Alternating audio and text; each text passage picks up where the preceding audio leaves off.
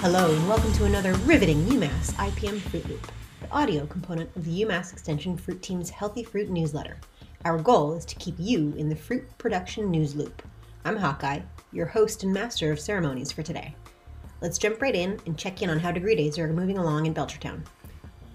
Degree days reported begin March 1st and are calculated in NUA. As of April 26th, using a base of 43 BE, we have accumulated 304 degree days.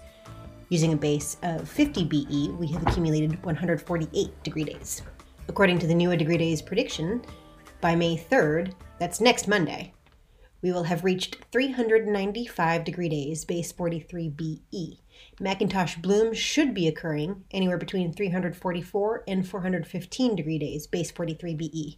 Which reminds me, happy almost May Day. Current bud stages in Belchertown, Massachusetts, as of 26 April 2021, are as follows. Macintosh apple, early pink. Honeycrisp apple, pink. Gala apple, very early pink. Crispy pear, early bloom. Red Haven peach, bloom. We're just going to keep cranking right along and head into the upcoming pest events. When considering the following pest events, keep in mind we have accumulated 304 degree days, base 43 BE in Belchertown. European red mite egg hatch should be completing anywhere between 368 to 470 degree days. Green fruitworm flight should be subsiding anywhere from 267 to 499 degree days. Lesser appleworm first flight peak should occur anywhere between 364 and 775 degree days. Oriental fruit moth first flight peak should occur anywhere between 331 and 533 degree days. Paracelia first egg hatch should have already gotten underway and is expected anywhere between 174 degree days and 328 degree days. Are you noticing that this list is getting a little bit longer? We're getting into that time of year, right? There's more and more stuff going on. Red-banded leaf roller first flight peak should be occurring anywhere between 232, 382 degree days. Spotted tentiform leaf miner sap feeding larvae should be present anywhere from 343 to 601 growing degree days. White apple leafhopper nymphs on apple should be visible anywhere from 302 degree days and 560 degree days. And finally, Macintosh bloom should occur anywhere between 344 and 415 degree days.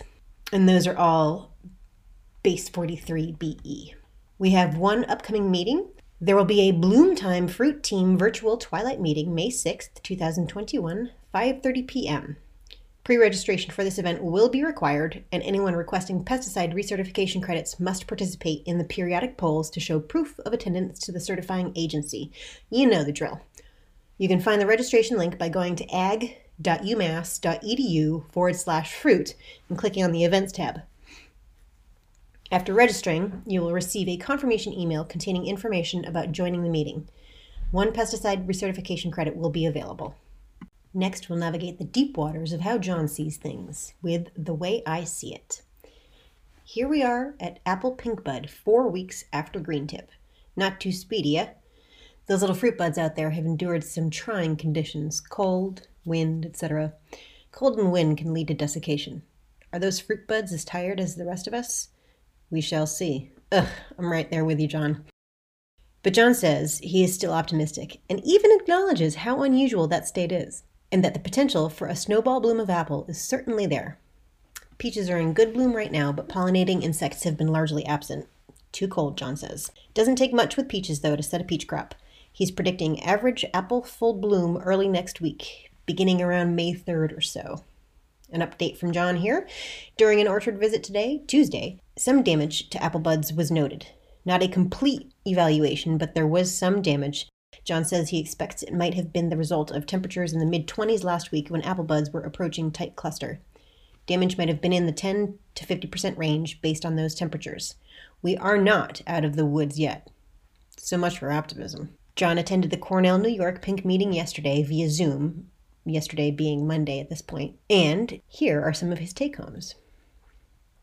Dr. Terrence Robinson says precision pruning down to a desired fruit bud load before bloom is essential on biennial bearing varieties such as Honeycrisp to reduce seed numbers immediately. As soon as fruits start forming at petal fall, the seeds produce gibberellins, which can immediately inhibit flower bud formation for next year. By then, it's too late to prevent the biennial bearing cycle.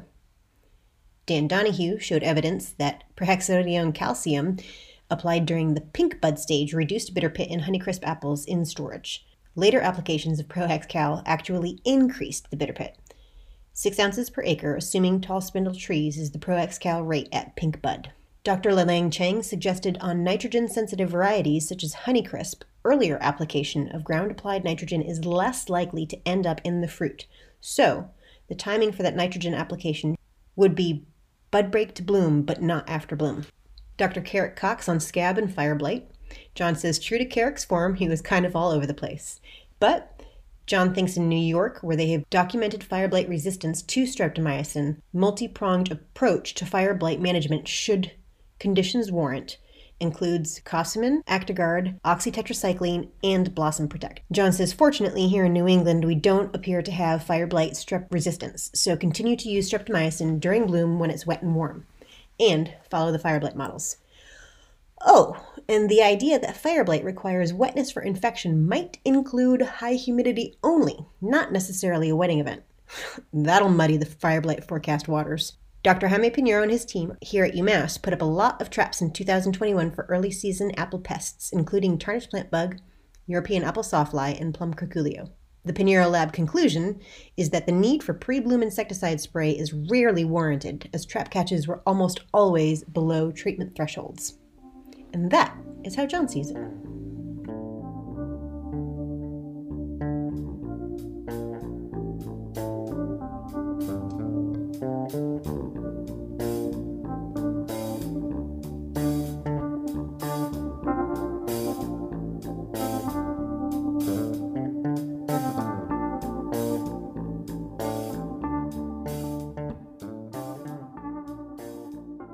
It's time to dry off from the deep waters of how John sees things and head over to the couch because the doctor is in.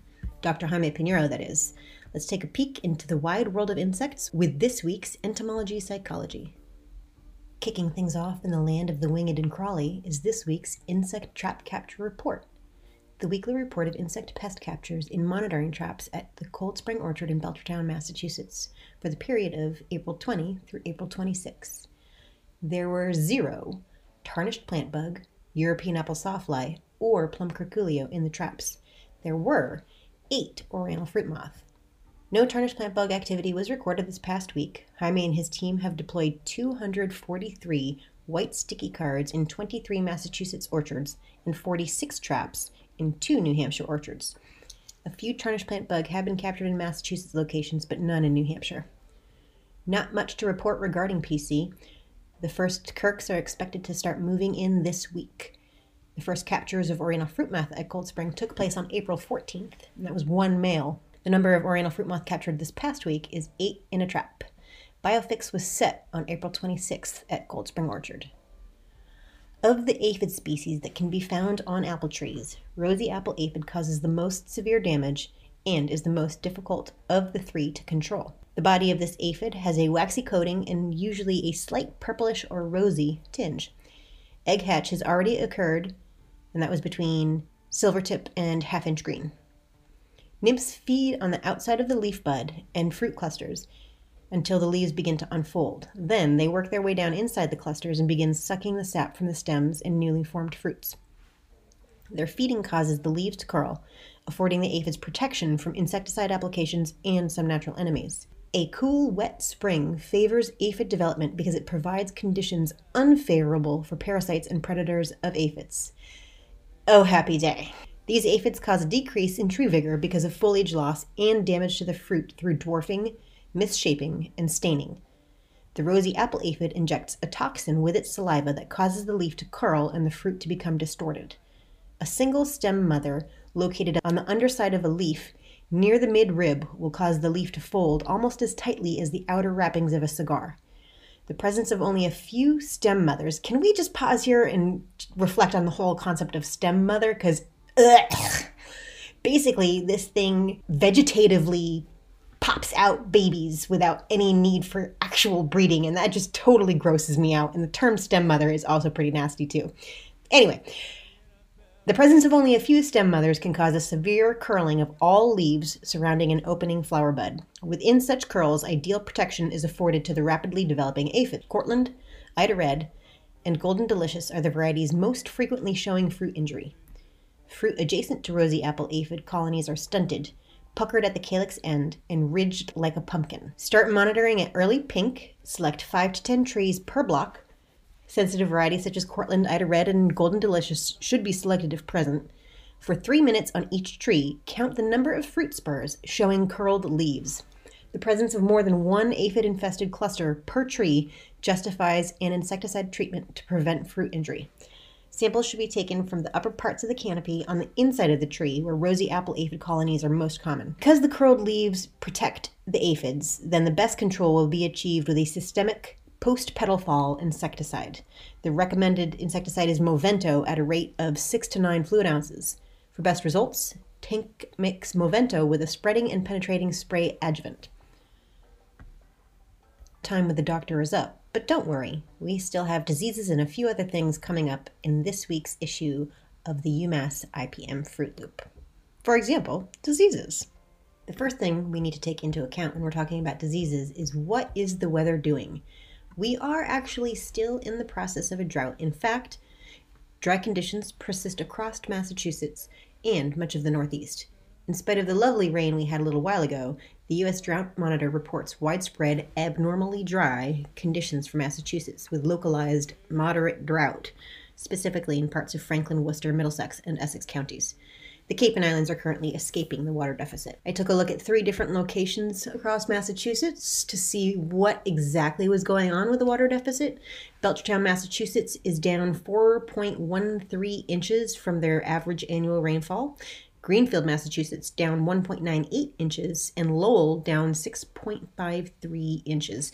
Now, one of the things about these data sets is that sometimes the locations are chosen because of the completeness of the data, while Belchertown and Greenfield are both orchard-centric towns. I'm not entirely sure how close to Lowell any of you all are. The weather station at the UMass Cold Spring Orchard has clocked 0.59 inches of rain since the last issue of Healthy Fruit was published, with average temperatures in the mid to upper 40s. Now, mind you, that was before the recording of this podcast, so whatever rain we got last night after Healthy Fruit was not taken into consideration with this report. Prior to the recording of this report, that was not enough rain to cause critical wash-off, not enough time to cause fungicide degradation, but potentially enough heat accumulation to push out fresh, susceptible tissue for today's forecast multi-day infection event, which is to say that at the time of this recording, we are in the midst of a 3-day apple scab infection event.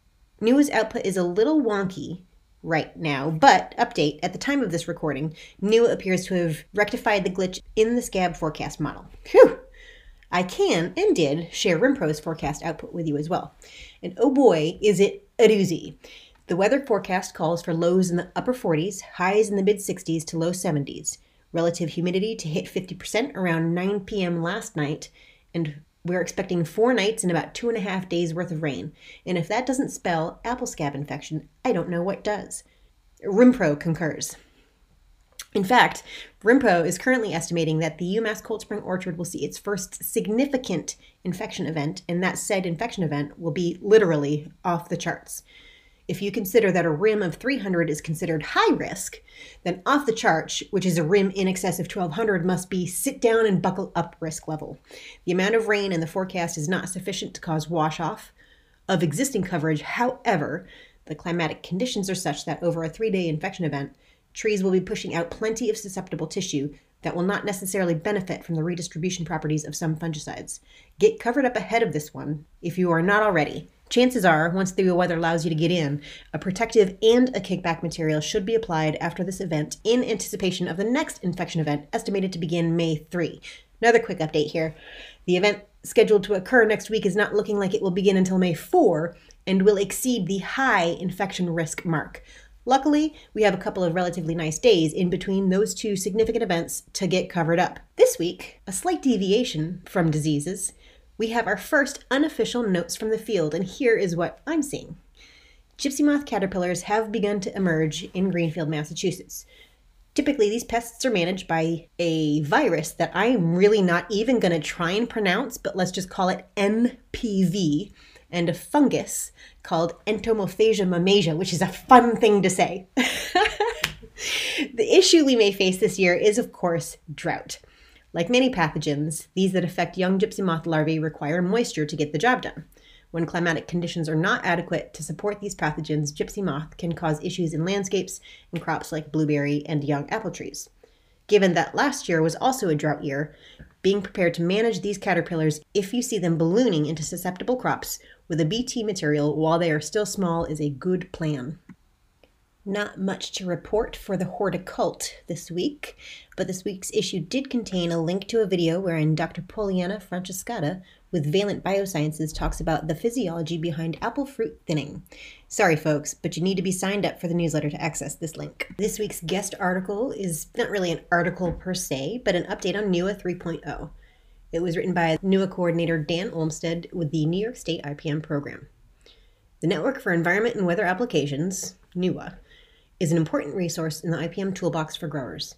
2021 is bringing long-awaited updates and improvements that were designed specifically with grower needs in mind. This article will quickly get you started with NUA 3.0 during this period of transition. Read more here. Now mind you, here is a lengthy web address which I won't read as it will do you no good in this particular format. However, you can go to blogs.cornell.edu website and search for NUA 3.0 to find all the great information you need. The next Healthy Fruit will be published on or about May 4th, 2021. In the meantime, feel free to contact any of the UMass Fruit team if you have any fruit-related production questions. Until then, stay safe and be well.